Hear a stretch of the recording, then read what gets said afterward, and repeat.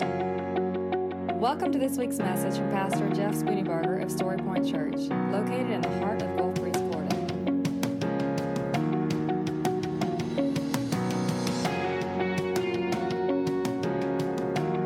And now, here's Pastor Jeff Spooneybarger with this week's message from Story Point Church. One of the things that Shannon does for me is she surprises me with clean sheets. Now, you think that is a joke, but I'm telling you, my love language is clean sheets. There's just something about crawling into bed, and there's just this feeling, that's like, these are clean. There's no dead skin cells on there. There's no sweat. There's no dirt. It's just like this pure, perfect sleep that you're in for because clean. Can anybody, y'all know what I'm talking about, right? Nothing like clean sheets. The thing about clean sheets is this, though. They're only clean until you get in them. And then they're dirty sheets. So a true clean sheets has to be given every single time you get in bed. Now, that's a whole lot of work. That's a whole lot of washing. That's a whole lot of stretching, right? Because, you can put sheets on by yourself, but really it's a two-man job, right? But at the end of the day, the feeling of clean sheets really is, in my book, worth the effort. Open your Bibles, if you will, to Judges. That's in the Old Testament. I'm going to start in a series that I've been planning for weeks and weeks and weeks, and I've been delayed, I think, by God, but I've been delayed in this. In fact, it's been kind of a running joke in the office that Matthew will say, "So what are you preaching on this week?" I bet it's not Judges 13.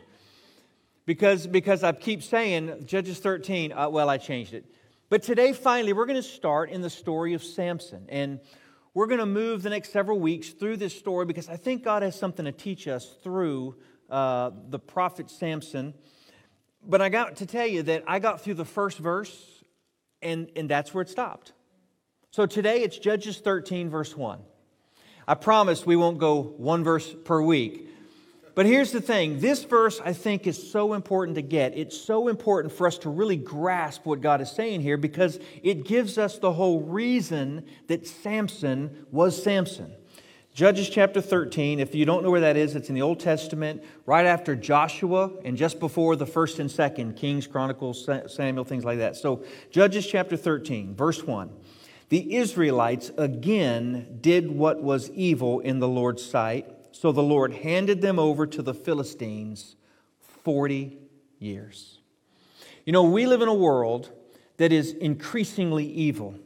And it is easy for us as God's people to constantly talk about how evil the world is. We can speak of the wickedness that we see. In fact, you don't have to go farther than just a week or two ago and say that, man, we are definitely in the throes of evil based on what we see on TV. I don't know anybody who actually watched the Grammys, but if you watched the Grammys, I'm sure somebody did, they had the pinnacle of wickedness in a guy by the name of Sam Smith who dressed up as Satan and performed his song called Unholy with a squadron of people dressed as demons around him, and they celebrated all that was unholy, without a doubt, even bringing in satanic symbols. This was primetime national television, and it was celebrated and applauded by all of the media outlets as this is an amazing thing that we have just witnessed. I don't know if you've seen that, I don't know if you heard about that. But that's just one illustration, one example that we truly live in a wicked and evil world. Now listen to me. It's easy for us to think that we're suddenly wicked, but that's not exactly true. The world has been wicked, or there has been wickedness and evil since God created Adam and Eve. It did not take much longer than Cain and Abel for the first murder to happen. And it didn't take more than Adam and Eve for the first lie to happen, and for the first blaming to happen, and for the first hiding from God to happen, and for the first trying to cover up to happen, right? What did Adam and Eve do when God was walking through the garden? They hid, they covered, and they blamed. So it's not like this is new stuff. It's just that we have more access to it and we see it more and more and more. But here's the point. The Scripture tells us here in chapter 13, verse 1, not that worlds again did what was evil in the Lord's sight.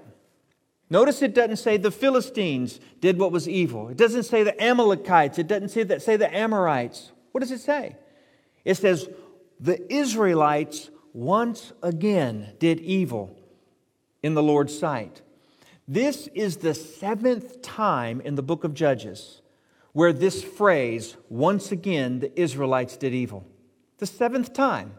And if you go back through, they did evil in the Lord's sight, and the Lord punished them, or the Lord disciplined them. It was this constant, never-ending cycle of people rebelling against God, and then God punishing them or disciplining them, and then God restoring them. And then it was, my question is this.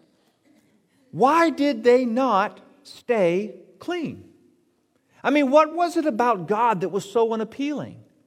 I mean, did they forget that God is the one who delivered them out of the hands of Egypt, which, by the way, only was a result of their own sinfulness? They never would have been in bondage in Egypt had they not sinned against God. Did they forget that God is the one who provided for them while they were in the desert, which, by the way, the only reason they were in the desert for 40 years was because they disobeyed God, even after God delivered them from the bondage of the Egyptians.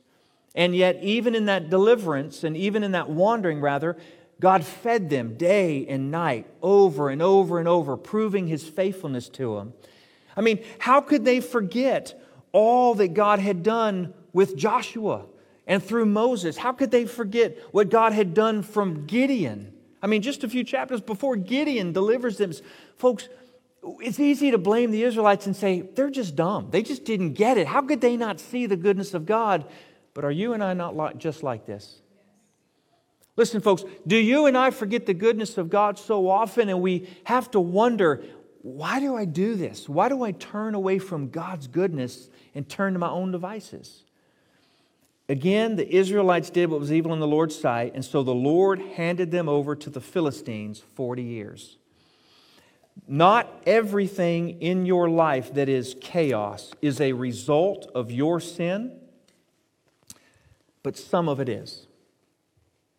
Some of the struggle you face is a direct result of disobedience to God. Some of the consequences in your life that you're dealing with are a direct result of sin against God. Now look, it is not good theology to say everything that is chaotic is a result of your sin. Because sometimes God puts us through things and allows us to go through things that it's just refining. And sometimes it's the sin of others, but sometimes it's our own. And so the question is this. Number one, when will we ever learn? And I say we because I'm sitting in the pew with you on this one, right? Not only when will we ever learn, but two, will we cry out for forgiveness and be made right with God and in effect get clean sheets again? You remember what it's like to have clean sheets. You also remember what it's like to be right with God. Turn in your Bibles, if you will, to the right a little bit in Psalm 51. David gives us an amazing example of both the effect of sin and also the understanding of what it means to be freed or forgiven from sin.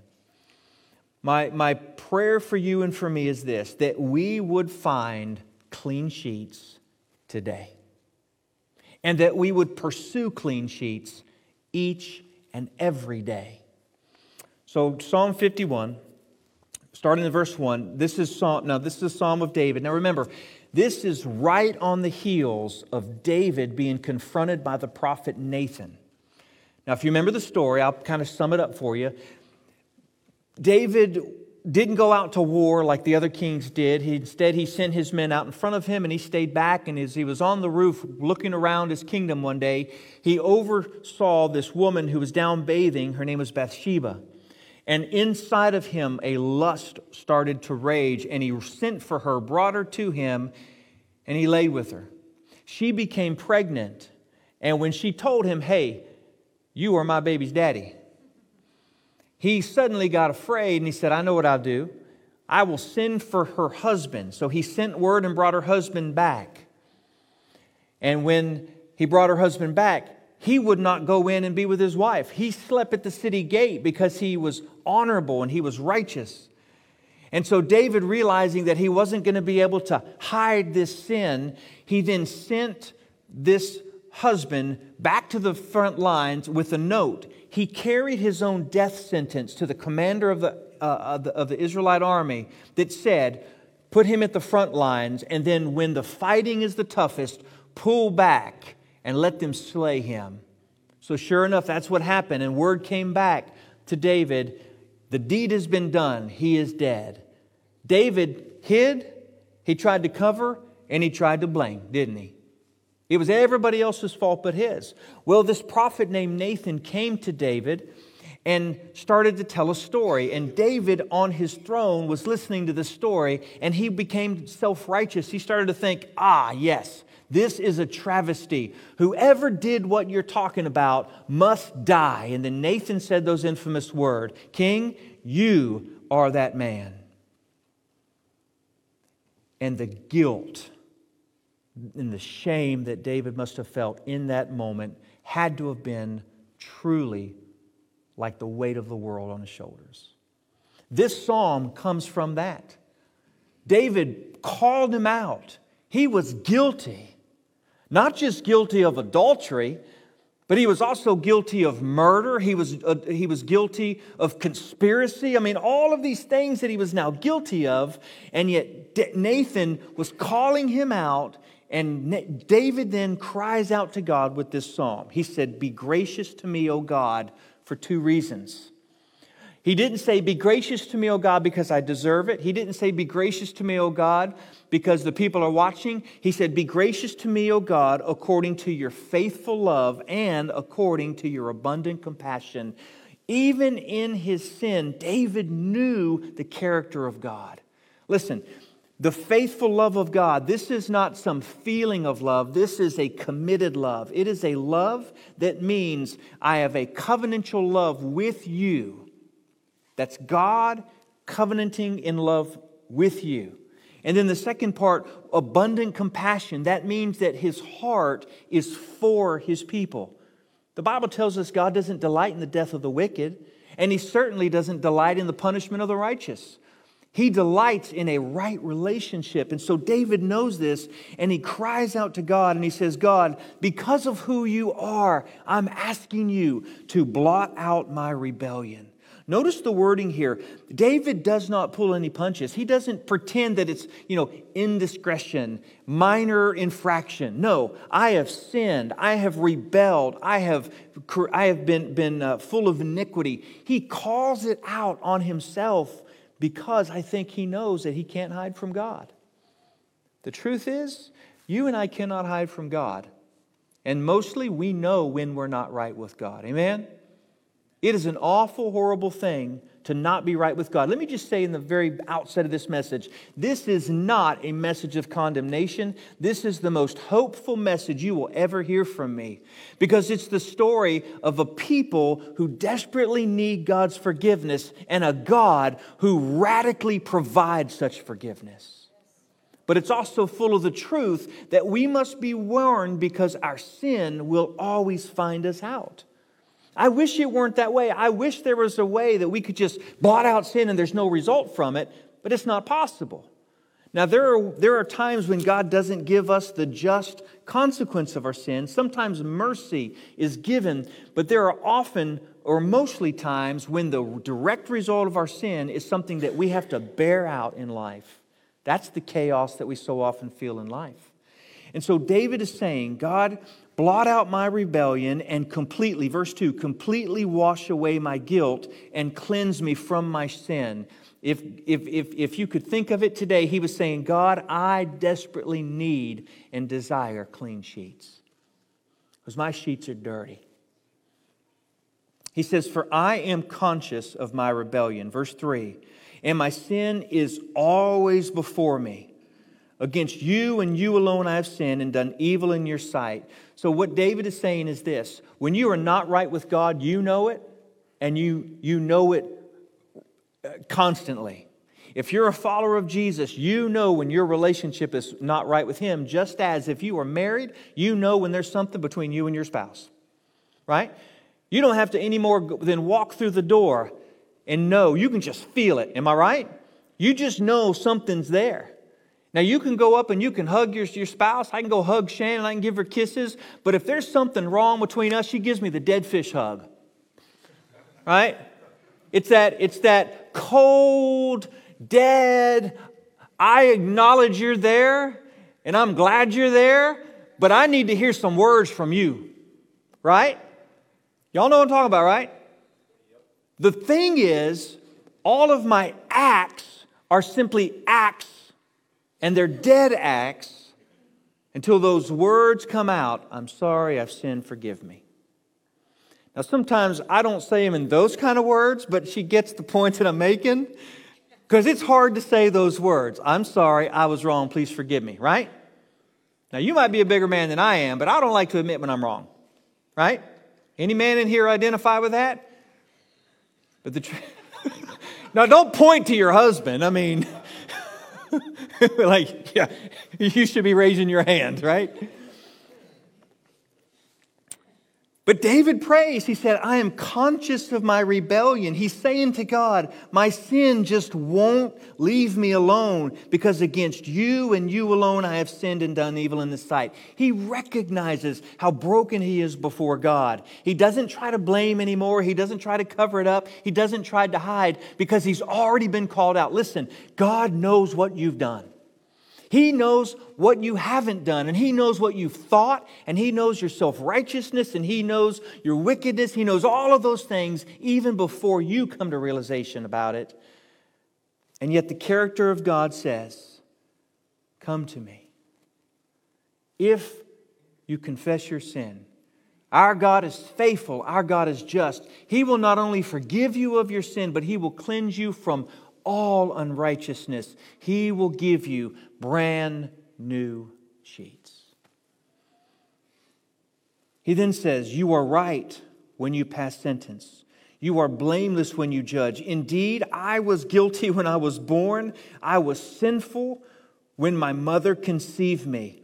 We have a sin nature that will constantly cause us to wrestle in disobedience to God. It's part of your nature. But that is not an excuse just to sin. And the fact that we have been offered forgiveness doesn't give us a license to sin either. Romans chapter 6 covers that for us. What shall we say then? Shall we continue in sin so that grace may abound? Certainly not, with an exclamation point. How can we who have died to sin continue any longer in it? The idea is this: you've been redeemed, you've been bought back from an empty way of life, and because of that, God has offered to you and given to you, lavished upon you grace and mercy and kindness. And because of that, we should have a relationship with Him that our love for Him supersedes our desire to sin. But when that desire comes, we know He gives us a way out, but we also know that we wrestle with the flesh. What I'm trying to say is what the Bible says is you have a sin nature that you will always deal with. That's why His mercies have to be new every single morning. That's why you can't just, like a Ronco, set it and forget it. That's why you can't just ask for forgiveness when you were saved and then the rest of your life not. That's why every day when you walk home, you have to consider, have I done something to make my wife mad, or have I done something to offend my husband? And you know when you have, but when you know it, you have to deal with it. You know what happens to a husband and a wife who never get right with each other? They wind up spending a lot of lonely time in the same house together, and ultimately they wind up separated and divorced. That's what happens. Because a relationship cannot bear long-term unconfessed, broken relationship through sin. It just can't handle it. David understood this and he prayed, Lord, I know that my nature is sinful, but I also know that you desire something more. The very next verse, verse 6, surely you desire integrity in the inner self. That's integrity of heart, and you teach me wisdom deep within. In other words, God, you've provided a way. May I trust in the way you've provided. Purify me with hyssop, and I will be clean. Wash me, and I will be whiter than snow. The imagery here is marvelous. The imagery, hyssop is what was used in the Old Testament. It was what was commanded by the Israelites to use to put the blood of the spotless lamb on top of the doorpost and on the bottom and from side to side. That was what they knew as the Passover. It was before they were delivered out of Egypt. If you go back and remember that story, what God said was, take a lamb, slaughter it, a perfect lamb, take the blood of the lamb and put it on the doorpost, the top, side to side. Do you all see what that looks like right there? And the hyssop branch is what was used to do that. David is calling back to that, saying, God, I need you to pass over me. I deserve the death that is coming, but I need you to pass over me. I need you to forgive me. I need you to make me clean. White as snow. The idea is the spotless, perfect lamb is what cleanses us from sin. Then David goes on to say what the result of his sin is. This is the real result of unconfessed sin to God. You're not going to like it. It's going to hurt a little bit. But don't worry. There's hope. The first thing, verse 8, let me hear joy and gladness. The idea is, let me hear joy and gladness again, but let the bones that you have crushed rejoice. The first thing we can understand when we have unconfessed sin against God is we experience His discipline. When we offend God, He disciplines us, not because He hates us and not because He wants to see us suffering, but because He disciplines those He loves. If God didn't discipline you, that means He doesn't love you. Now, why does He discipline us? He disciplines us for a couple of reasons. One, because we're hard-headed and sometimes we don't get it unless there's pain involved in doing what we did, right?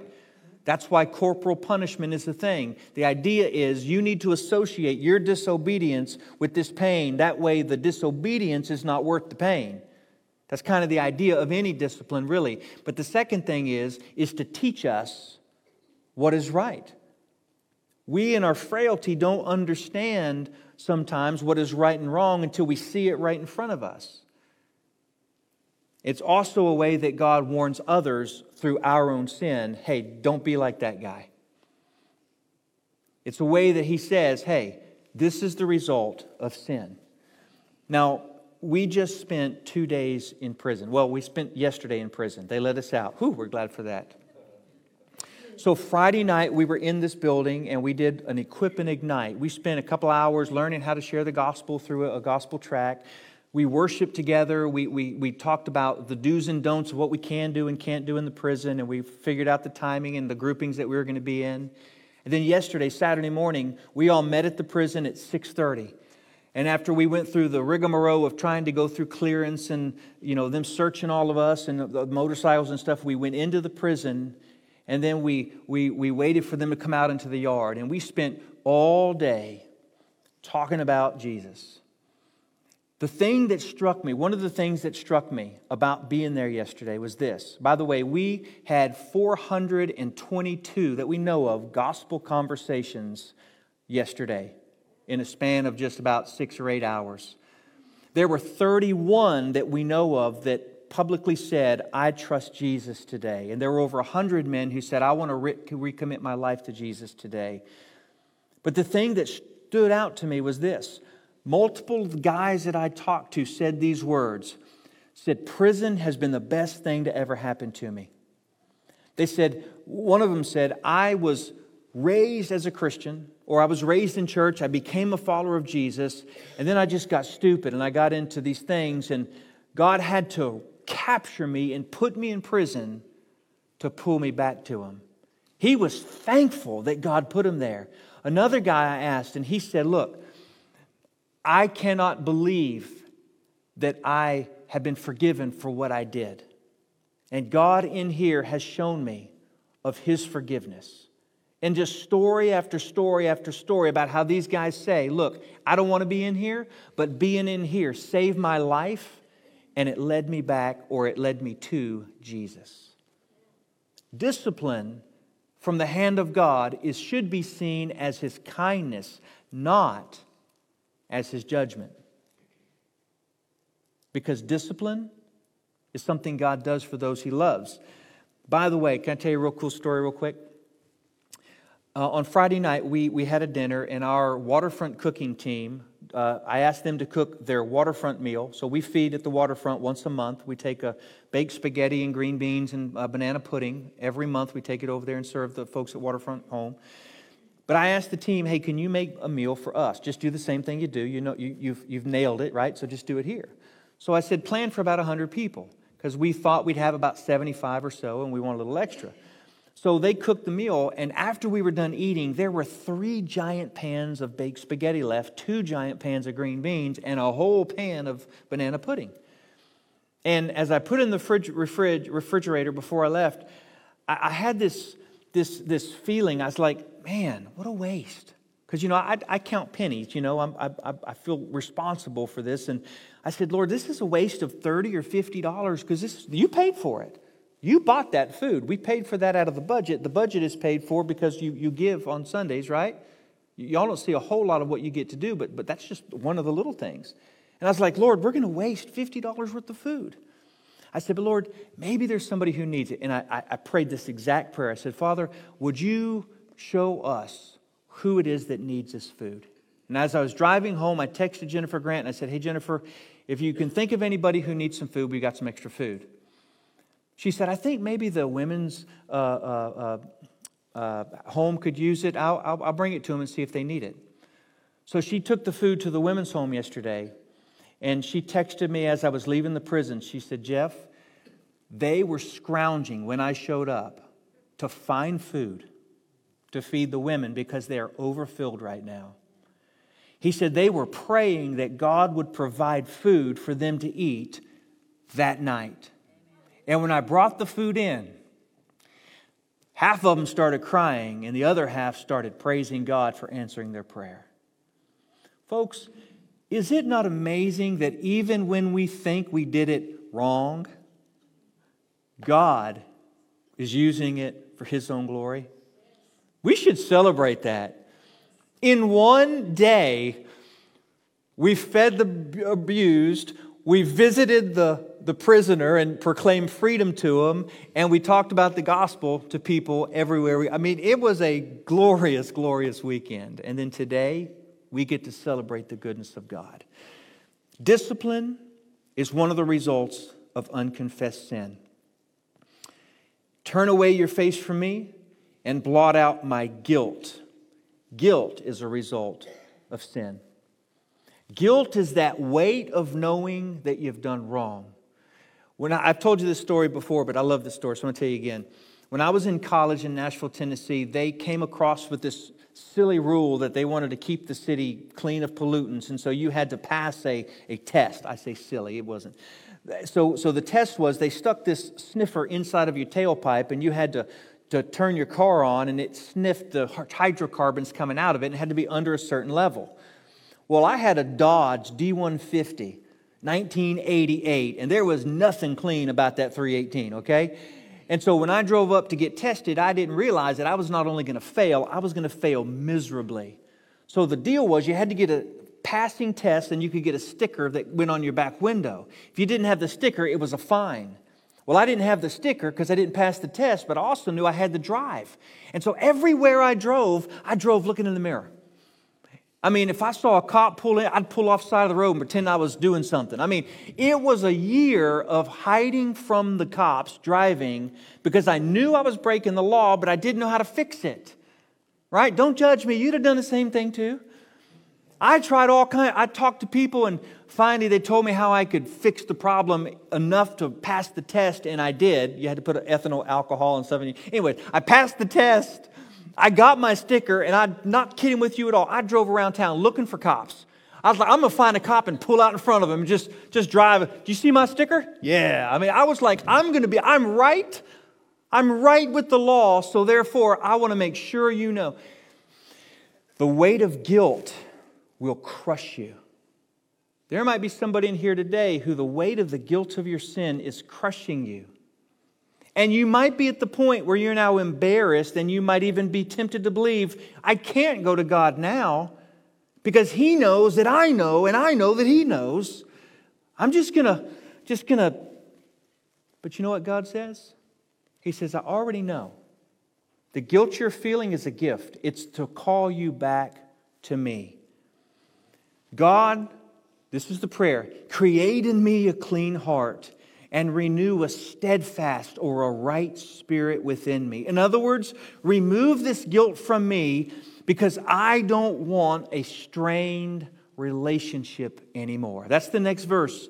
Do not banish me from your presence. When you have unconfessed sin against God, there is a strained relationship. You know it and God knows it. Just like when you walk in the house and you know that you did something wrong. Sometimes you don't even know what you did when you walk in the house, but you know you did something, right? The strained relationship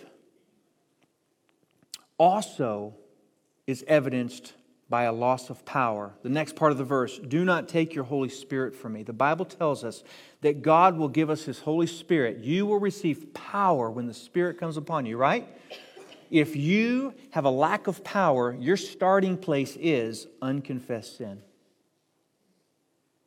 You know, before I preach, I try to come before God and say, God, forgive me for anything or bring to mind anything that I'm not right with you on. Because I don't want to stand on a platform and teach your word without power. Because anything I say is only good when the power of God is behind it. Now, thankfully, God can even work through a donkey, right? You know that story, right? Thankfully, God can use even a sinner to proclaim His story, but it's so much better when God uses someone who's clean. And so you have a strained relationship, you have a loss of power. Verse 12, restore the joy of your salvation to me. No joy. You know what it's like to live with no joy? You can smile, but you know it's fake because on the inside it's not really there. You can laugh because everybody else is laughing, but you know that it's not really funny. You can touch, but you don't really feel because you know that there's just this dullness and numbness inside of you. If you want that joy back, start with any unconfessed sin. And sustain me by giving me a willing spirit. It's hard to be obedient when you have unconfessed sin. It's hard to go in the name of Jesus when you know that you've got things that you haven't dealt with. Now listen, if you're married, you know that you can still get along, you can still have conversation, you can still laugh, but it's not the right kind of relationship, right? So you can still be obedient if you have unconfessed sin, but you're not going to be the kind of obedient that God desires and the kind of obedient that truly brings satisfaction and joy and fullness to your life. And then he says this, he says, then I will teach the rebellious of your ways, and sinners will return to you. Unconfessed sin results in a lack of witness or a loss of witness. People see things. I hope you know that if you have professed Christ verbally, then people now have marked you as different. And everything you say and everything you do is under a microscope. And the hard part about that is this. People are looking at you that you don't even know are looking at you. That's a lot of pressure, isn't it? But I got good news. You are not going to send anybody to hell by your bad behavior. You're not that powerful, okay? Now, you can cause them to have a major detour. But if God is chasing after somebody, God's going to send somebody to preach the gospel to them so that they can hear and believe. But you could also be a stumbling block to somebody. It's even more dangerous when you stand on a platform in the name of Jesus. There was a guy by the name of Arthur Blessitt. Y'all ever heard of him? If you're really young, you probably haven't heard of him, but go back and research. He has led hundreds and thousands of people, maybe even hundreds of thousands of people, if you look at the legacy of his faith. This was back in the 80s and 90s. He heard from God that he was to take and build a giant wooden cross, almost bigger than that, probably a third bigger than this. He was to put 2 wheels on it, put it on his shoulder, and walk from the east to the west and from the north to the south on every road in this country. And as he walked, he would share the gospel with people. That was his ministry for 20-something years. And he has led people to Christ who now are proclaiming the gospel from stages and platforms all over the world. God used him in a mighty, mighty way, and yet his legacy has been tarnished because of sin. The fact is, people are watching. And the higher the platform, the harder the fall and the bigger the stumbling block. That should scare you. That's why the Scripture tells us not many of you should presume to be teachers, right? Not many of you should want to be teachers, because the more you have influence, the harder you fall and the more you block. And so I say that about Arthur Blessed only to say, I could use his name, I could tell you name after name after name who fell because sin became more than they could bear. Let me finish this. Save me from the guilt of bloodshed, O God. In other words, he was saying, God, I've sinned. This is what I did. God of my salvation, and my tongue will sing of your righteousness. When you have unconfessed sin, you have lost worship. Lord, open my lips, my mouth will declare your praise. And when you confess to God and you are made right with Him, your worship becomes sweet again. The songs from your lips have meaning now. The songs from your lips are an expression of the thankfulness that you have in your heart. He says, you don't want sacrifice, or I would give it. You're not pleased with the burnt offering. When you walked in these doors today, everything you offered to God was wasted if it wasn't given to Him from a clean heart and a broken spirit. He doesn't want your hands lifted up until your heart is bended low. That's for you, that's for me. But the sacrifice of God that God desires is a broken spirit, and He will not despise, verse 17, a broken and humbled heart. You know, in Asbury, in Wilmore, Kentucky, Wilmington, little teeny tiny one-horse, one-light town in Kentucky. Right now, they're going on day number 10 or so of a revival where they've been praying and singing in their chapel since 2 Wednesdays ago. People from all over the country, all over the world are showing up in this little dinky Kentucky town. And if you look at video, you'll see people lined up for what has to be a mile plus outside of the chapel. People waiting to get in to experience the presence of God. And then we're hearing reports that at Lee University, where Hannah just graduated, they're having the same kind of thing. People aren't flocking there as much, but they've got this move of God inside the chapel. And the same thing at Samford University, and there's other Cedarville University. Their college campuses seem to be having this move of God, and people are just coming before God and confessing sin and worshiping Him. But here is the thing. God is not at those college campuses only. He's right here. You don't need to drive to Kentucky to have a fresh relationship with Jesus. I would argue, don't drive to Kentucky. Don't go feel the show and feel the experience, because you're searching a feeling if that's the case. Stay right here, be right with God, and let God revive you in a way that may not even come out in emotion. It might, but it doesn't have to. I don't have to feel in love to be in love with my wife. I would even argue that a mature love is one that you just know at your core. Yes, there might be some tears, and tears are okay. I have tears when I think about some things that are deeply moving to me, but there are other times that I don't have that feeling of emotion, but I know that I know that I know who God is, and I know that I know that I know that He's real and He's present. So we don't need to seek the felt presence of God. We need to seek to be right with God.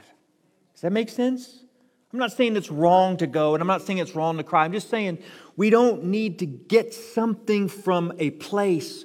We need to find the presence of God in our life, and it starts with forgiveness from God because of repentance from us. I would even argue that revival is not a moment. Revival is a process, because some of us have got unconfessed sin that stacks up for weeks and months and years. And true repentance is, Lord, I confess this, I name it, but I also acknowledge there's other things that I need you to show me. And as you show me, I'm going to confess them and name them, and I'm going to do what I have to do to reconcile in those things. Confession of sin without repentance of sin, which means turning away from sin, is not really confession. It's just saying some words to try to get temporary reprieve from guilt. That's not what God wants for you. What God wants is brand new sheets. So I want to invite you, starting now, to examine your heart like David did. Search me, O God, and know me. See if there's any wicked way in me. And God, as you show me, I'm just going to do everything that I can do to align my life with yours. But I'm also knowing that I can't do more than I can do. So there's a supernatural part of it that only you can do. Restore to me the joy of my salvation. So this morning, I would invite you to examine your own heart and acknowledge any sin and also acknowledge any rebellion. I think sin could sometimes be just willful disobedience, and sometimes sin is just pure wickedness. I mean, I don't think we can label sin, but I think that it comes in different forms. You know, sometimes doing what I know not to do, and then sometimes I just don't do what I know to do. Both of them are sin. But God, make me right with you. Pray this prayer. Lord, whatever it takes, take away what you got to take away, put in what you got to put in. God, I'm asking you to discipline me because of your unfailing love. Because I don't want to be anything but right with you. Will you close your eyes and bow your head for just a moment? Just in the silence for a few moments, would you just enter into this prayer to God? If you're here and you've never trusted Jesus Christ to be your Lord and Savior, that's where you start. God, I know that I need a relationship with you.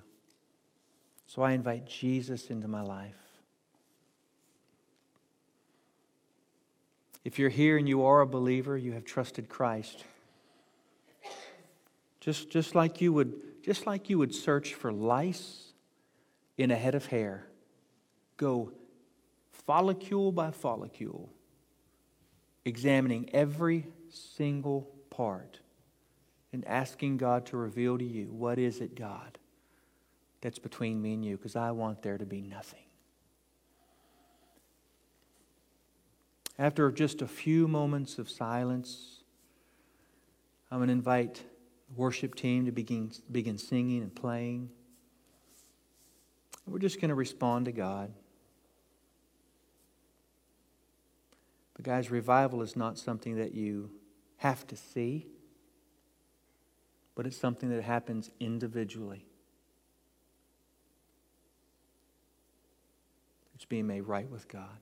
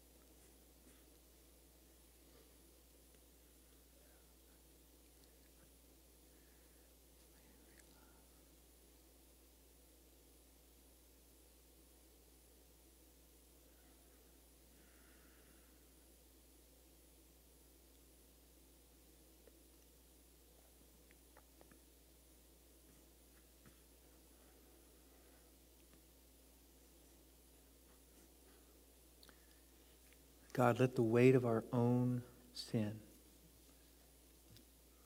rest upon us so that we could know from what you have delivered us.